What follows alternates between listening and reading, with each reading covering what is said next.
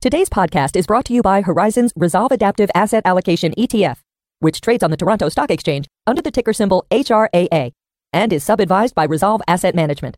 HRAA is an alternative fund whose investment objective is to seek long-term capital appreciation by investing, directly or indirectly, in major global asset classes, including, but not limited to, equity indices, fixed income indices, interest rates, commodities, and currencies.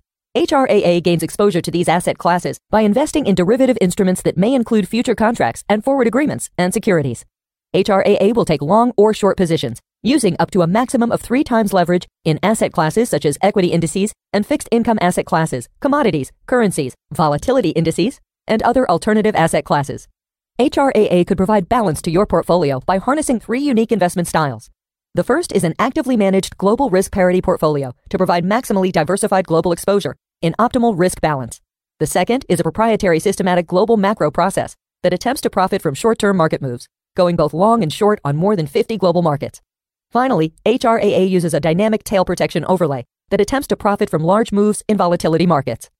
To learn more about this, please visit www.horizonsetfs.com/HRAA to read about the ETF's investment objectives and important disclaimers about the risks associated with an investment in the ETF.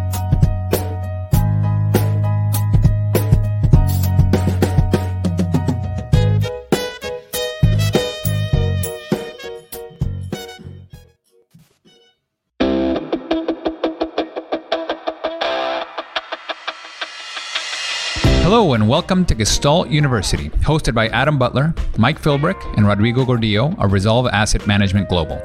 This podcast will dig deep to uncover investment truths and life hacks you won't find in mainstream media, covering topics that appeal to left-brain robots, right-brain poets, and everything in between, all with the goal of helping you reach excellence. Welcome to the journey. Ladies and gentlemen, welcome Rob. I'm gonna try this. Okay, Rob Van Wielingen. Perfect. Wielingen. Okay, one of those two is right. Yeah. Rob, thanks for joining us today, fellow Canadian, which is a rare thing in this podcast. The Canadians are starting to come up to speed with all these concepts that we've been talking about for over a decade now. But Rob, why don't we start with your background? Tell a little bit about your firm, Viewpoint. And before we do, jump the gun there. We got to do the. We could do it afterwards. Who's going to do it? Richard, do you want to do it? Who wants to do it? Richard, go ahead. Another ad? Is there another ad coming? Or No, we just want to let everyone know that everything we talk about today should not be construed as investment advice. You know, it's 4 guys hanging out on a Friday afternoon live on YouTube. So this is for entertainment and information purposes only. Well, so what are we drinking tonight? Right. What are we drinking? Rob, what are you having? I have a really high class peach neutral. Oh, I don't know if you guys. I don't know if.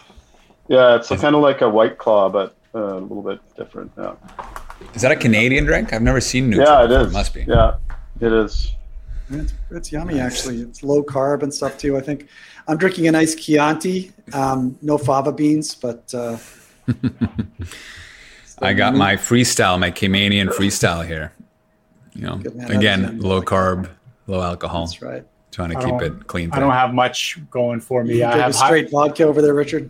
Yeah, let's call it straight vodka. I have high hopes for the afternoon to actually get out and do some sports, so I'm keeping it clean today, boys. Oh yeah, you're playing soccer with the Latin Americans, right? With the other Spanish-speaking Latin Americans. Yeah, that's on Sunday. Hopefully, if the rain allows for it. But looking forward to that.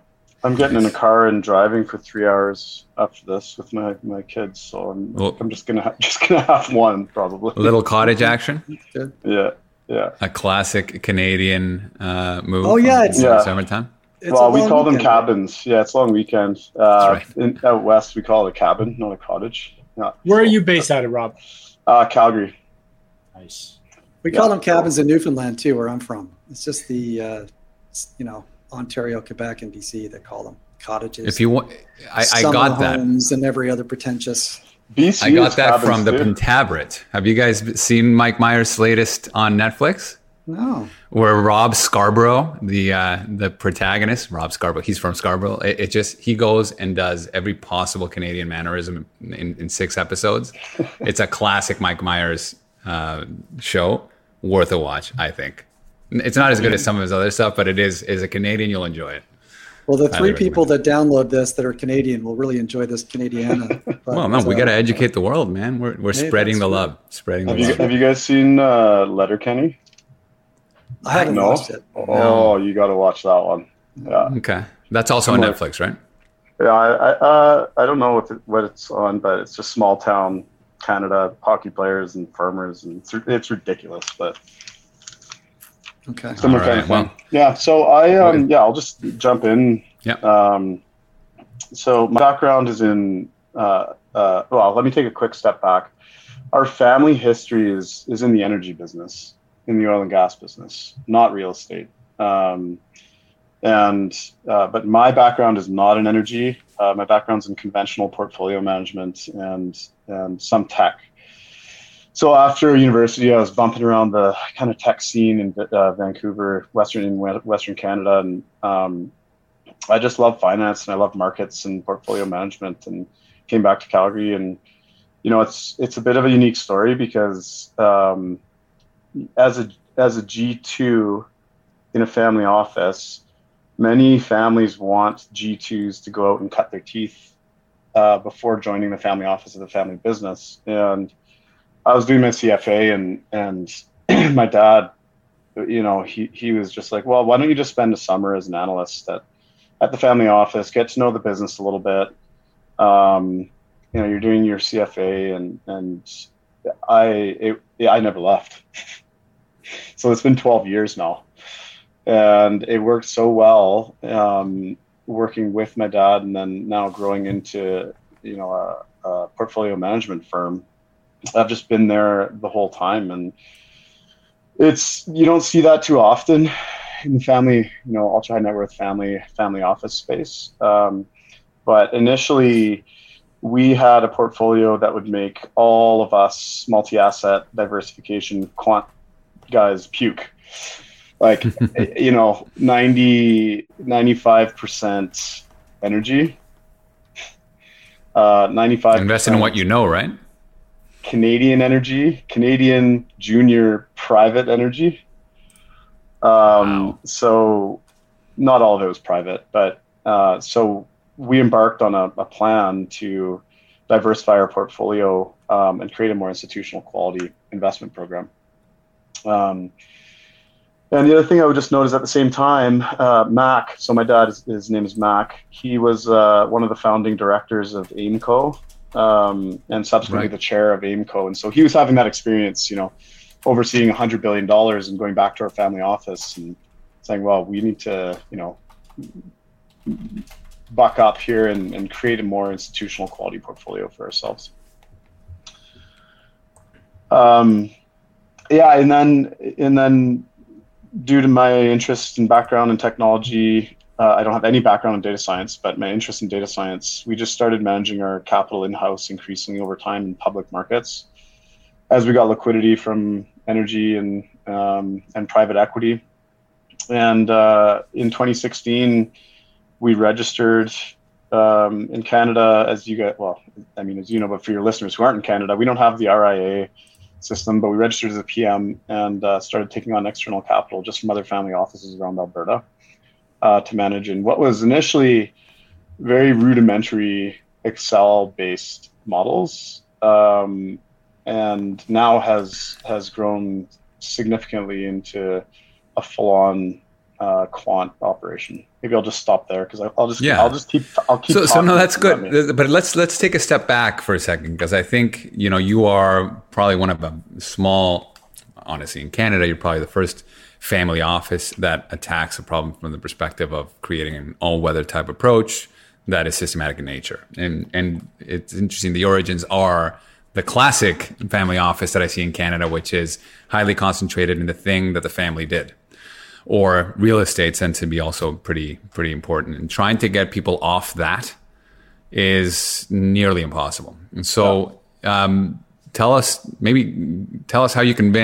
you got there, first of all, how you went from you personally seeing that portfolio, doing your CFA, thinking about portfolio, because the CFA doesn't teach you about proper portfolio construction. So how did you first get it? And then how did you accomplish the the transition. I imagine your father had some to do with that in Inco, but tell us a little bit about that.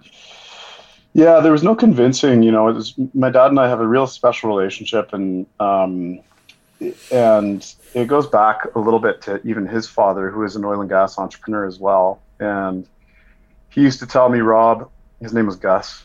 He used to tell me, Rob, I know what it's like to be rich. I've been rich 3 times. Meaning he was an entrepreneur. He's been poor 3 other times. Yeah. And so he never employed those kind of principles that it takes to properly steward significant private capital that is so hard to build. After tax, you know, private capital is so hard to build. And so Mac took the opposite approach, even in his operating businesses and in his investment companies. It was always risk management. And so it really came from him and from both of us. But you know, we want to steward this properly for our family, but for society. That was kind of the genesis of it. So we committed to a program where we just, no matter what the markets were doing, no matter what oil and gas was doing, no matter what markets were doing, every year we'd peel off a certain percentage out of energy and into broad markets. And initially we were allocating to other managers, and for a long list of reasons, just got frustrated with the conventional stock picking, narrative-based approach, and that was kind of the birth of the quant philosophy. What year was that? Just out of curiosity. I would say back during I remember specifically like the taper tantrum 2013. I would say, where we'd spent 4 years or so, we've gone through the financial crisis, spent 4 years with this goal of diversification, and then subsequently around that time we started thinking more about internal management and the quant. But it wasn't until a number of years later that we had enough confidence and sophistication to actually take the plunge. And this began when you guys were still a single family office, and you guys opened up to become a multifamily office once you had the framework somewhat established? Yeah, we're not a multifamily office. But yes. So that was when we were a single family office, just managing our own capital. And the reason that I say that is that we only offer our investment management process to third party investors. We got enough problems with our own family. We don't need to offer out, you know, estate planning and philanthropy and personal services to private jet others. Concierge programs. No. You don't do any of that? Damn it. You almost had my money. Yeah. Right. Okay. So you get into diversification, but did you get into risk parity right away was it risk parity, or was it just broad management? Was it tactical asset allocation first and then risk parity? How did you come about that? So I always have, from going way back, I always loved the concept of risk parity and return stacking, as Hofstein would call it. Now we call it, or you guys. Hofstein and Gordillo, my friend. Both of you, whatever. You're all just kind of this herd on FinTwit. He's stealing. He's just, all right. He deserves it. He's been talking about it more than you. You're very triggered. It's all Rodrigo came up with a name, so now you've just really aggravated. Oh, perfect. Now we can get into it. Exactly. And so, but it's much more complex, and so Mac. So our first strategy was tactical asset allocation, or as you'd call it, adaptive asset allocation. That was our first strategy, and then risk parity. We launched a couple of years later. But it's really that risk optimization engine we've built. We now apply it to obviously our risk parity strategy, but also to our commodity strategy and our multi-asset Asia strategy. So and then GTAA kind of sits on the side with a separate set of trend and momentum and a separate set of algorithms. But it's really that risk optimization engine that's the core of our strategies now.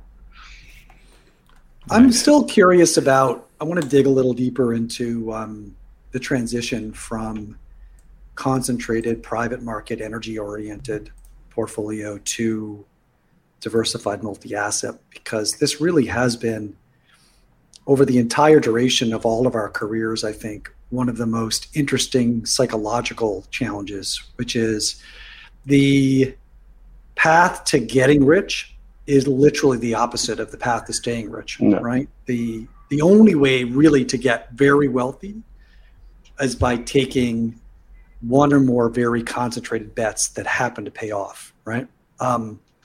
Whereas the only way to stay wealthy is to diversify your portfolio against all of the risks that might cause wealth to deteriorate either in nominal terms or in real terms over the long term, right? And so many investors who got rich by investing all of their money and resources and time in a business that paid off think that the way to sort of stay rich is to continue to invest in private businesses, and typically private businesses in their community or in their province or their country, et cetera, through private equity type deals. So I want to dig into more of the thought process that allowed you in your family to kind of make that leap. I mean, I always say nobody goes to God on prom night, right? So it's typically crisis necessitates change, right? So a really, really negative, bad, scary experience precipitates some kind of rethinking and a shift in direction. Is there anything you could point to, or is that just way off the mark for you and your family? Well, I think it was the financial crisis. And then Mac, like Aimco was formed just before the financial crisis and into the teeth of the financial crisis. And so Mac went through that and came out of it thinking, holy hell, like we need to start thinking more serious. I think that was the kind of the come to Jesus moment. Yep. And I mean, you hit the nail on the head early on in our internal investment committee meetings. We had a quote like, the skills required to steward capital are the complete opposite of the skills required to build capital. Like, we had that, and we still talk about that with our investors, and it's true. It's very much true, and that's why you see so many blowups, and particularly in our neck of the woods. For anyone listening who doesn't know what Calgary is or Alberta, we're all energy here. It's all energy all the time. It has been. Now it's changing in tech ecosystem, and the philosophy here is always very entrepreneurial, which is fantastic. But even when energy markets started collapsing in 2014, we would we'd have a meeting with a family, and they would say, well, we can't sell here because we're at the bottom right, the bottom right of this chart, and we own $100 million of this company. We can't sell here. And then it would go a little bit further. Well, we can't sell here. And then it would go a little bit further. Oh, we can't sell here. And that's like that bias, right? You look at that chart being framed and you're in the bottom right-hand corner of the chart and you think, oh, I can't sell at the lows. And your brain just frames it that way. And then when times are good, you don't want to diversify because they're so good, you're making so much money. But you don't want to diversify out of things that have been treating you so well. Yeah, why would I diversify with worsify my portfolio with shitty returns? my best line there had a bit of a vision there when he was half tongue in cheek alluding to the fact that he had made a fortune 3 times and then lost it, 2, because he kept the third one. But so I guess he had some of the understanding that concentrated risk makes and breaks the bank. And so did that help in sort of getting the family on board with the idea that diversification was the way forward to stewarding the generational wealth side of things? Not through Gus. So bless his heart, he actually ended his life with very, very little. And so he never really learned that lesson, but Mac sure learned it through that experience with watching his dad, I guess, make and break. Yeah. It's amazing with regards to the behavioral bias. It's my whole career. It's been the same. Let me watch what you're doing, and when we start seeing, I want to see how it does in a bear market, and then I'll decide. And my answer was always, so let me get this straight. You need to lose money in order to start making money. Like, that's how you're going to do this. It doesn't matter. You're going to see 3 months of downturn, and that's going to be the decision. None of the actual live performance or back test is enough for you to make a decision today. You actually need to feel the loss before you capitulate. And then, the of course, answer was always down. Yeah. But then they're down and they don't do anything. And it does. Watching the price is not enough. You really have to take the red pill over time and years of education, right? Well, and it's just human. Like, it's no one's fault. It's just, honestly, it's just we're kind of idiots at making decisions. Like, I actually kind of believe that. We're really poor decision makers. I think. In a lot of cases, especially when it comes to emotional. I mean, that maybe is obvious in the behavioral finance theory and all that, but it's just it's the human brain, right? Yeah. So I think a lot of okay. I was going to say, so I think a lot of people have started on this same journey. I mean, we went on this journey starting. Rod sort of was on a bit more of a systematic trend journey in the 2008 crisis to the benefit of his clients. And Mike and I more sort of came to Jesus, so to speak, after the GFC as well, in terms of wanting to approach markets systematically and systematic decision-making and multi-asset diversification, et cetera. But I want to know so you said you sort of started with Global Tactical. So what was the journey there? What were some of the seminal pieces that you read? What did you start with exactly? And then what motivated your thinking to evolve? So it all started with the conversation about active versus passive, which is a total misnomer. But that's where the conversation started with Mac and I, and we'd go to these conferences and talk to people about it, active versus passive. What does active mean? What does passive mean? And basically came to the conclusion that there really is no true passive because you're making active allocation bets. And whether you're using a stock picking approach or an index is actually significantly less consequential than your allocation. This isn't really news. Your asset allocation. So your mix of stocks and bonds and your regional allocations, right? Yeah. And so we created this concept that we called global beta, or the global investable market portfolio, which I know Neb Faber has talked about. And there's that seminal paper by a fellow Dutch guy. I can't remember his name, but yeah. And so we studied that. That became kind of our Bible in terms of thinking about the world of financial markets and how to look at our portfolio. And so Matt kept saying to me, Rob, let's just, dust all these fund managers and all this complexity and just own global beta. And that was a very attractive proposition because, over 5-year periods, it's never posted a negative return going back to 1900. So we did we took that paper and we did a whole bunch of work on it, that concept. But there, at the time, I would look at that portfolio and think, well, this portfolio and the concept is great, but it has way too much fixed income in it. And rates have to rise, right? And that was what, like 2014 or something like that? Yeah.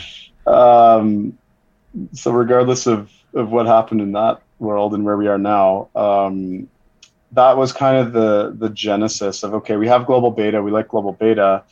As a private family investor, the risk return characteristics of that portfolio and in particular the huge slug of fixed income in there actually may represent a bigger risk than we think. And so we started building rules around it. And that's where trend and momentum, I started opening this whole world into trend and momentum in CTA, as well as what we call carry or cross asset valuation, being the equity risk premium, and as stocks start looking more expensive or less expensive relative to bonds and rates, is there something there similar to a value factor, but based on the equity risk premium?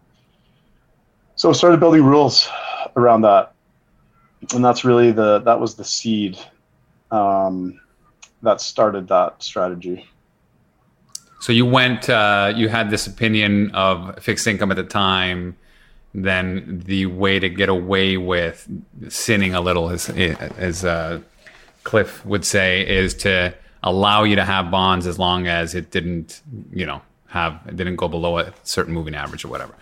But I imagine that's how you allocate it between bonds and equities. So it's bonds, equities as a global market portfolio. When did the commodity side come in? Like, when did you start thinking about inflation risk in that portfolio? So we really started looking at commodities at the same time as risk parity. So probably about 2018, and commodities they've been in the dump for so long, but we still really love them. In particular, the more esoteric stuff, livestock, grains, softs. Like, we have oil and gas up to our gills. And so introducing and just seeing the effect that adding commodities has on a portfolio is really powerful. And so we started incorporating commods into our strategies around that time. And in regards to inflation, like, no one knew how what was coming out of COVID, but leading up to COVID, it was rates have to rise, and we were in this deflationary kind of cycle since the financial crisis, and they just never would rise, obviously. And then finally, that was just the spark. And so we've been writing and talking about inflation for about 2 years, and the potential for inflation. And we launched our commodities strategy just shortly thereafter, which is just a carve out of our risk optimized commodity bucket within risk parity. So we kind of put our money where I'm not taking a victory lap here. Like, we had, no one knows what's going to happen in markets and economics, but certainly it was a growing risk, and it's turned out really well. So, so far, yeah, bit of a cap. Turned out really well for that strategy. There's a lot of other things going on, but yeah. Right. So let's get into, so one thing is the framework, right? Understanding, going from, your passive to your global, to tactical, adding commodities and futures and all that fun stuff. But you do have a pretty robust quant team under the hood. How let's get into the nitty gritty here. Like, you can put a risk parity portfolio together like in Tony Robbins' book by Ray Dalio, or you could do it in a much more thoughtful approach. So I know you guys are big into like thoughtful optimization on asset classes. What have you guys put together there, and how do you think about that problem? Our two key research and data science guys have been around for almost that full 6-year period.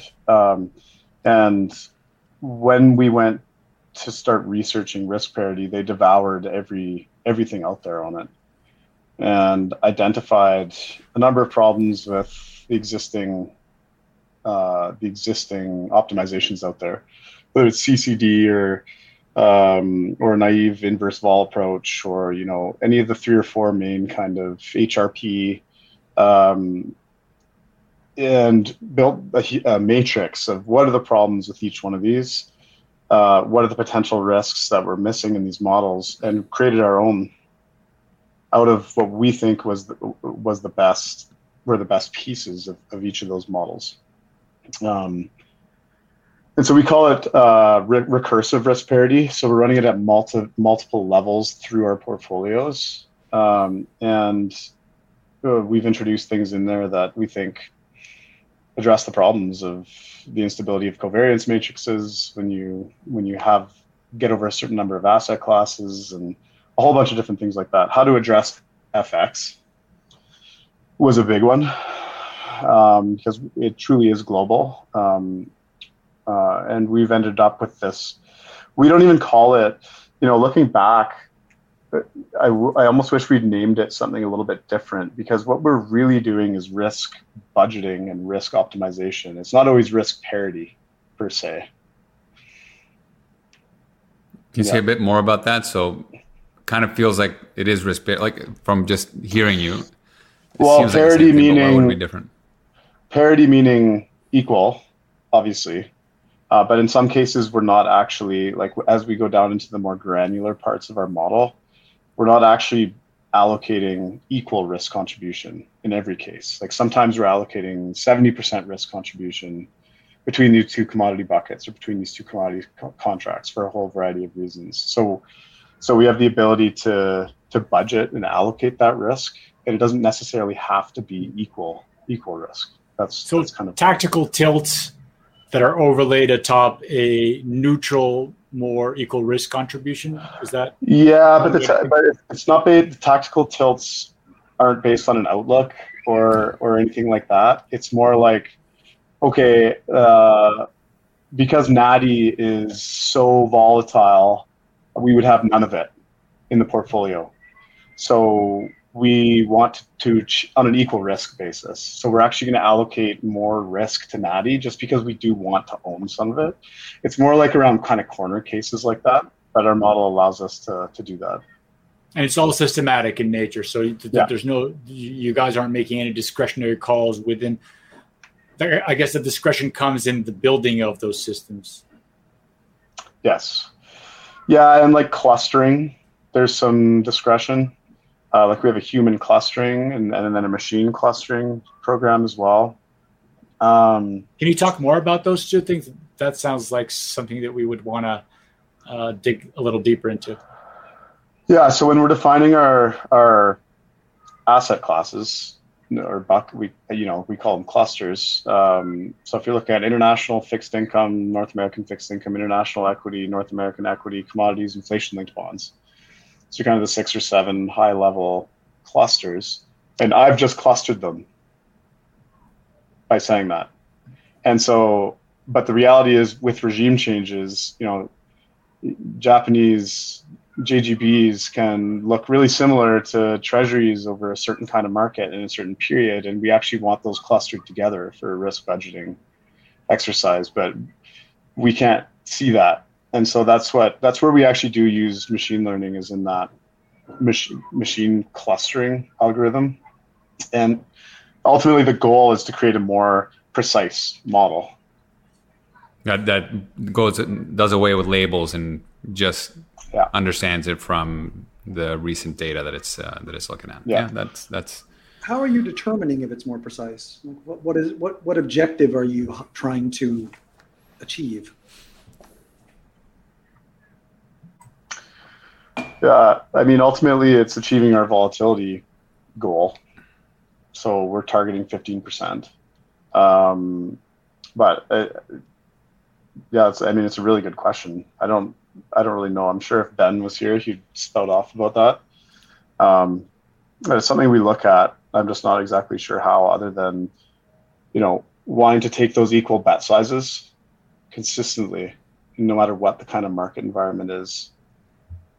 Right. Yeah, that's more for the deep quants in the team, I'm sure.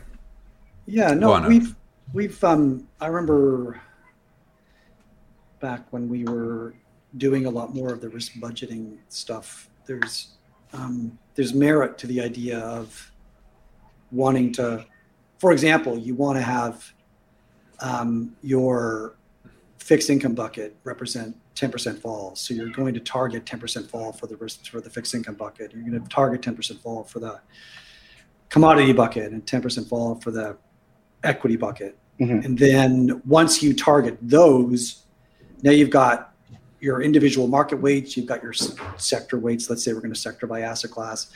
And then, so once you've done that, then you can lever the full portfolio to hit whatever your vol target is. And there was some merit to that type of method. Yep. So let's move away from the quant side. Do you guys ever see the world from the good old-fashioned fundamental macro perspective and make some decisions there? We've built probably, I don't know, 10 different macro models and dusted every single one of them. Can you give us an example?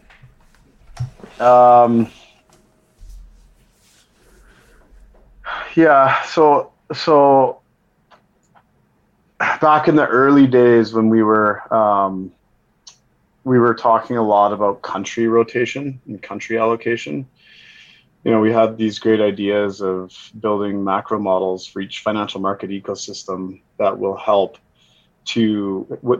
with regime detection. Like, what kind of economic cycle are we in Japan right now? What kind of economic cycle are we here? And I had these grand ideas of creating a business cycle chart for each market and, being able to tactically adjust based on where we are in the business cycle. And excuse me. And so we would look at all the conventional macro metrics, employment markets, all this super lagged,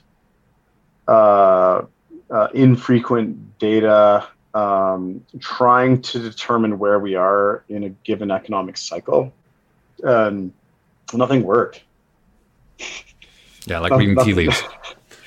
Nothing, and there isn't enough data points. It's all these funky lags. All this data actually came out at 3 because they were an hour late, and then that gave us a look ahead bias, and nothing worked.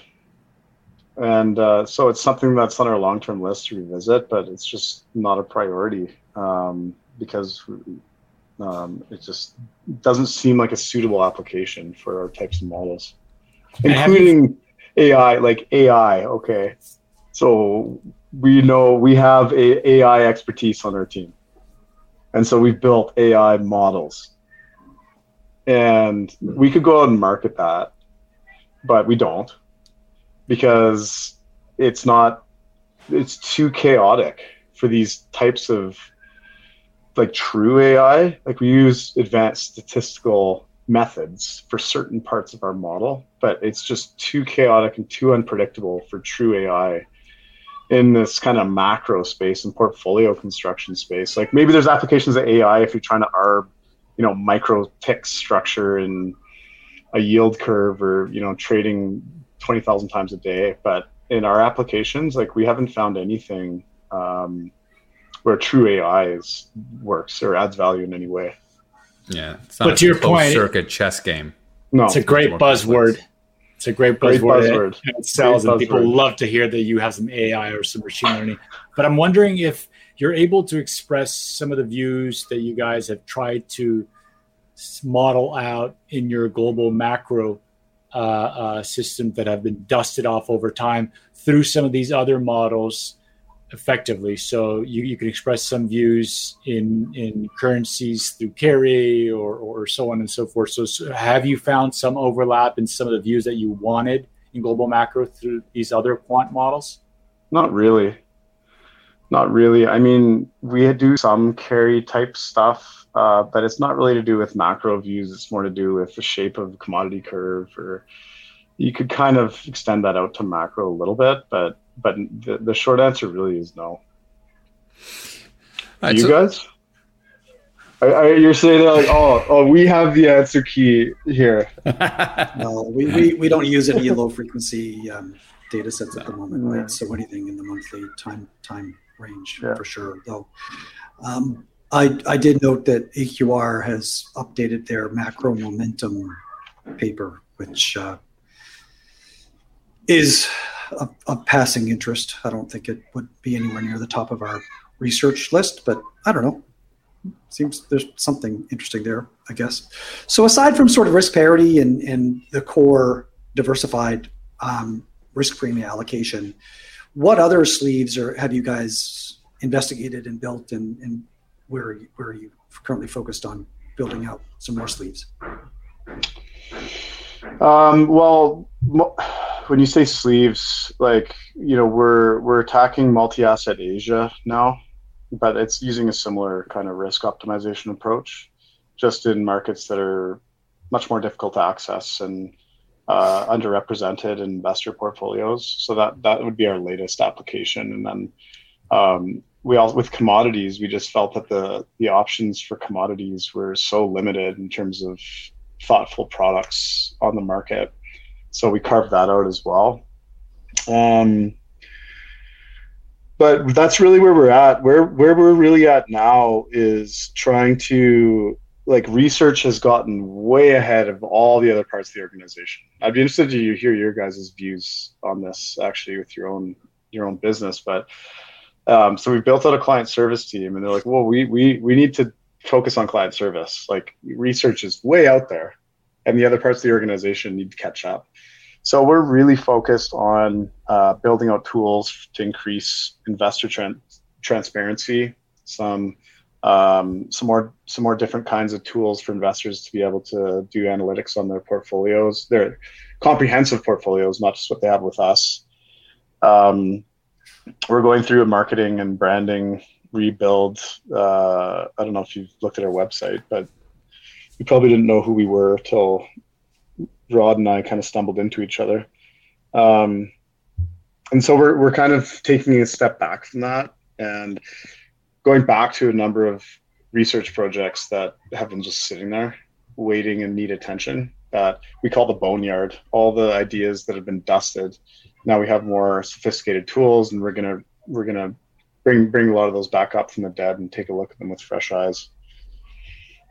I guess following up on Adam's question, you've largely explained some of the global beta approaches that you guys have taken. You've alluded to trend and momentum. You've also mentioned carry.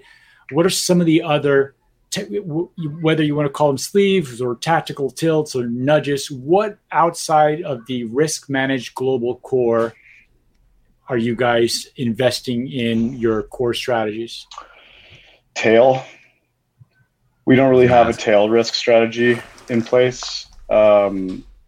And somewhere, if Scott's watching this, he's just chuckling because I've kept saying it's not a priority. It's not a priority. And then all of a sudden it is. There's that human nature again. Yeah. So taking a really hard look at tail, we recently hired a data scientist who's got expertise in volatility trading and experience in vol trading. So kind of taking a look at some of that type of stuff has become much more of a priority. Yeah. What about on the trend and carry side? You did mention those earlier, so I'm just wondering: are those things that you're actively deployed to? Yeah. And if so, how? And how have you thought about those? Yeah. So it depends. So there's a few different kind of iterations of carry that we look at. One of them is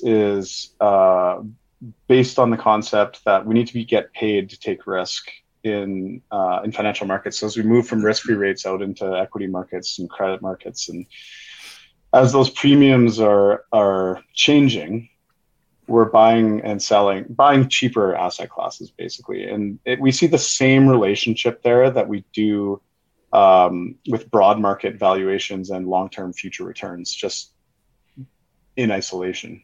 So that's what we call carry in our global tactical strategy. How do you deploy it? Like, what are the mechanics? So as equity markets start looking more, the simplest example is as credit spreads widen, we start buying credit. So it's the opposite of trend and momentum.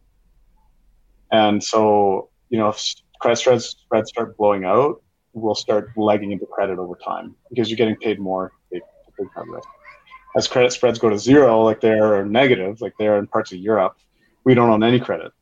Just from that one set of algorithms from our carry algorithms. So that's kind of how we're implementing that piece. And then trend and momentum would be very, very similar to all the stuff you guys put out on ensembles and we have an ensemble approach with everything we're doing, including our look back periods within our risk budgeting stuff, and big fans of that approach. The one area would be that's been challenged for us that we're looking at again would be trend and momentum within fixed income, and as it relates to the yield curve. Like, so long 2s against 5s, long 5s against 10s, that kind of stuff. Yeah. Right. Yeah. Sorry, from an integration perspective, like, are you separating let's talk about your family office, right? Are these all separate parts, or are you combining them into a single thing where you have a trade blotter that combines them beforehand and then spits them out? Well, we have 4 pools, and so each of those pools has its own model, totally separate from the family office. But our family is in the pools directly alongside all of our investors. Right. Not sure. Okay, so you're in all of those pools. So I'm just trying to think from a portfolio construction perspective. Yeah. You have those 4 pools. Your family invests in all those 4 pools, and you have your risk parity. I'm trying to disaggregate is whether you've kept the GTAA approach, or you have your risk parity, and then you have your long short CTA, and then you have your carry, and then you have your commodity. I see what you're saying. Yeah. They're very much contained within the pools. And so based on what we want in that particular pool, all of those strategies, like we don't have what I just described in terms of carry, that's only in our GTAA strategy. We don't run that in risk parity or commodities or anything like that. So what are the 4 strategies? Because I think you've hinted at them. I'm trying to get a sort of bird's eye view of what the 4 pools are and what are the different rules that are guiding each one of the 4 pools. So our core asset allocation fund, which would be similar to your adaptive asset allocation, and that uses trend, momentum, and carry. Our global risk parity strategy, which is entirely based on volatility scaling in our risk budgeting engine, risk optimization engine. Commodities. So we have a commodities fund. That's basically a carve out of the commodity component of our risk parity pool in terms of the actual strategy that we're using to run it. And then multi-asset Asia, which is based on risk optimization, but focused on Asia ex Japan. Okay, so let's kind of shift gears a little bit and talk a bit about the family office dilemma. And one of the key things that I hear from family offices all the time is tax. That's number one, and then we'll figure out the investment decision second. Yeah. Being active, generally speaking, is not conducive to a tax efficient strategy. So how do you deal with that, and how do you mitigate it, if at all? Well, we're going to move in with you guys. Are you really? Yeah, we're coming down. Amen, brother. Let's do it. That's awesome. Here, you can drink the Caymanian booze just with us. We have tax loss harvesting. Risk parity is not that efficient from a tax perspective. We do what we can. But we are looking at offshoring strategies. That's basically the only answer I have from the tax perspective. But on the topic of family office, trends in family office investing, I did want to make a couple comments on that in general, where we're still seeing this trend of moving towards an endowment model. And I described it, in the context of our own family too. We want to create a more institutional quality portfolio. We're still seeing the trend of, and you mentioned it, Rod, I think at the beginning as well, buying private businesses, direct investing, venture, angel, real estate, infrastructure, all these privates that are being on offer, and just the explosion of offerings in the private space. And we're increasingly seeing families, that tidal wave is still in effect. Still happening. So you still see that growing. Still happening. Even though that Swenson's model is how many years old now? 30 or 40 years old. And valuations, I have my own personal views, like valuations in those spaces are just as high or higher than public markets. They're astounding. Yeah. What I was going to say is, and there has been a lot of innovation in those areas, but there's been very, very little innovation in the public space. Very little. And it would surprise, and you guys probably have experienced this, but how many large family offices are actually running their portfolios off the side of their desk? Like, we see deals. We see deals all the time. So we're seeing deals. They're coming in. We're looking at this deal. Oh, this one looks good. Let's do some more work on this one. Oh, I don't really know that guy. Put that one to the side. So there's just deals coming in and in and in, and which is great and it's fun. That's what I was going to say. You're in with the other in the family office secret society guild, right? Right. So you want to be part of that crowd. It's fun, and Matt calls it the X factor, where it's not fun just sitting in global beta. That's not fun, right? And we've created these single family offices that are supposed to be a level above all that, right?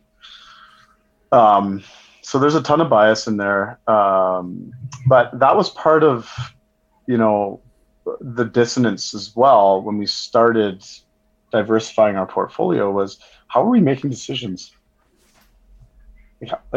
And I know like a lot of family offices, and we all face the same. How are we making these decisions? We're just going on a deal by deal basis, and we like this deal. Okay, so we're going to sell a bunch of these shares in public markets to fund it. Okay, we did that. So it's always surprised me that with the sophistication of the market, how decisions are made. And so we created, all kinds of frameworks, and we have what we call our stewardship pyramid, where the bottom of the pyramid is global beta. And then you go up and you add risk parity, or you add some other liquid alt. And so you tactically tilt, maybe you think inflation is coming. So on top of global beta, you have a slug of commodities. And then on top of that, you have your entrepreneurial investing. And so and then you make targets at each one of those levels. And so it's overarching, how much you have in US stocks, how much you have in US, like our models are doing all of that work at the base of the pyramid. And as you go up the pyramid, illiquidity and complexity and cost goes up. But that's kind of in the background as well, is there's been a lot of innovation in private markets and very, very, very little in public markets. I mean, aside from now, everyone has an ETF portfolio, which is fantastic. But that's probably the biggest innovation that I've seen in the last 15 years, like in that space.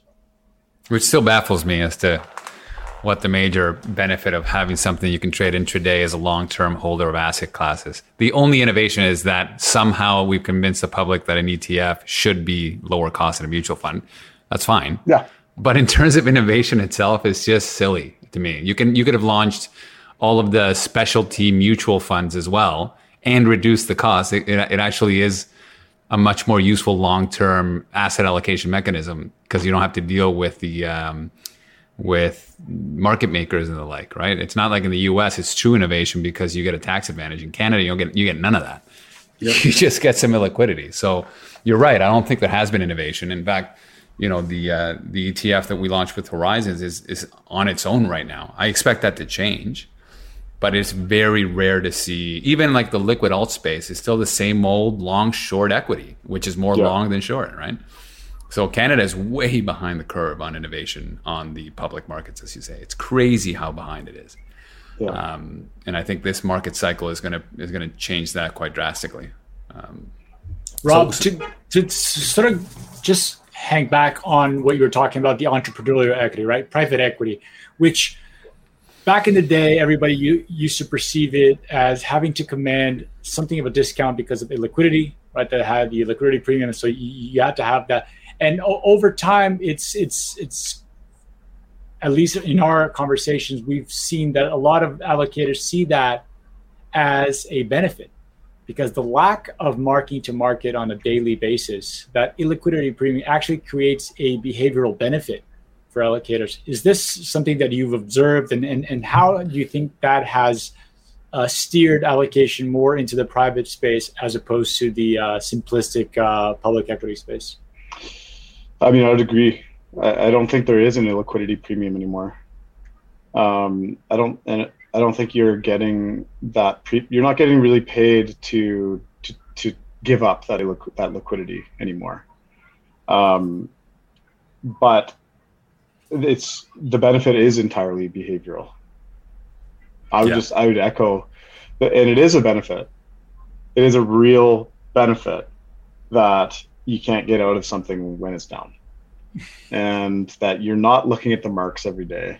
And initially, I was kind of dismissed that as like, voodoo, but it is a real behavioral benefit for allocators to not be in public markets.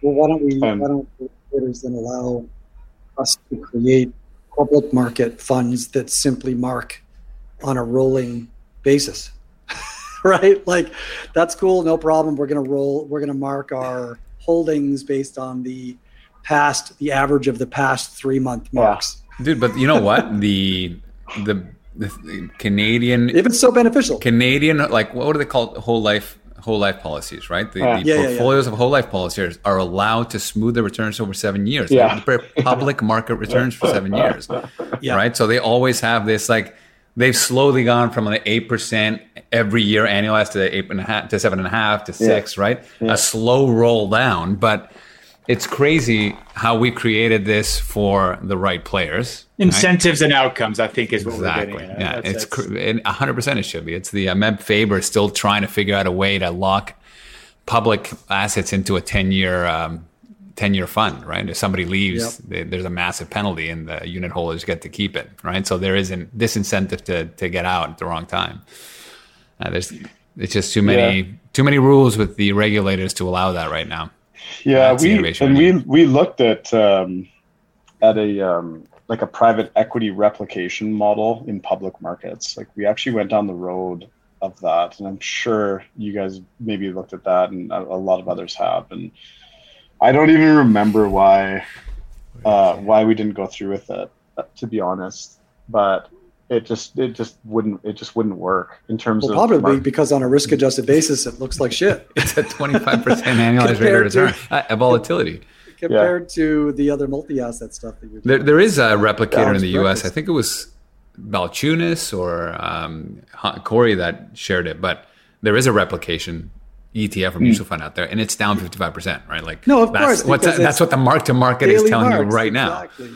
now. That's why you don't hold it. All the benefits that exist right now at 12 times EBITDA is a problem when you're marking to market. The only benefit is that behavioral smoothing, which, again, we have to admit is a benefit for our monkey brains. So great. Allow managers of public funds to also do it and give their own investors the benefit. If it's so beneficial, why aren't the regulators all over this and saying, speaking of recursion, I feel like we've done this before. Incentivize. Yeah. By the way, did you guys see Rob Carber's recursion tweets? It was brilliant. Look it up. Look up Rob Carber, look up recursion. It's hilarious. I did want to circle back with Rob just very quickly on the Asian multi-asset. What are you guys trading in that product, and what's the motivation? Because it sounds like you were drinking from the same philosophical well as we are with regards to being diversified and being global in nature. And so there's a very active bet and an active view in launching an Asian fund. So I wondered if you might just kind of describe some of the markets that you're trading in there and what your active view from a macro perspective is to allow your brain that much dissonance. Well, I don't feel any dissonance about it, actually. So we looked at these. So we've got, I don't know, about 20 countries, what we call developed. So that would be, Hong Kong, China, Singapore, South Korea, Taiwan. Can't remember if Taiwan is developed or emerging. India, and then we're in Vietnam, Malaysia, Indonesia. So these equity markets, only equities. No, multi-asset. So stocks and bonds. Yeah. No commodity contracts that are specific to the Asian markets. No. Okay. No. Yeah. And now, obviously, FX is a big component there too. But the reason that we're doing it is because when you look, well, firstly, Asia is significant, in emerging Asia is significantly underrepresented in investor portfolios, we feel. So there's that piece. They're difficult to access. The products are typically just long only equity. They're, at least 1%. You have to have boots on the ground if you want to be successful. We get that question all the time. Don't you need to have an office? And we're like, no, we don't need. We're trading futures, we're trading ETFs, and we're trading FX. But the biggest reason is when you look at those markets, the correlations and the diversification, the internal correlations between those markets are very, very low. And so when you compare that to G7, or even broad emerging and G7, it's ripe for the type of volatility scaling and risk optimization that we do. And so those are the two main factors that drove that decision. Right. Interesting. Well, Rob, I know that you have a big night tonight. Fellow Canadian, the Calgary Flames, I think, is what are you doing tonight? Kat, before this call, she was like, "Oh man, you look nervous. Like, are you nervous?" I was like, "I'm not nervous for the podcast. It's the game I'm nervous for." Well, we're going up to our cabin, so I'll just be watching on TV. But I've been spending a lot of time at the Saddle Dome, that's for sure. Yeah, no kidding.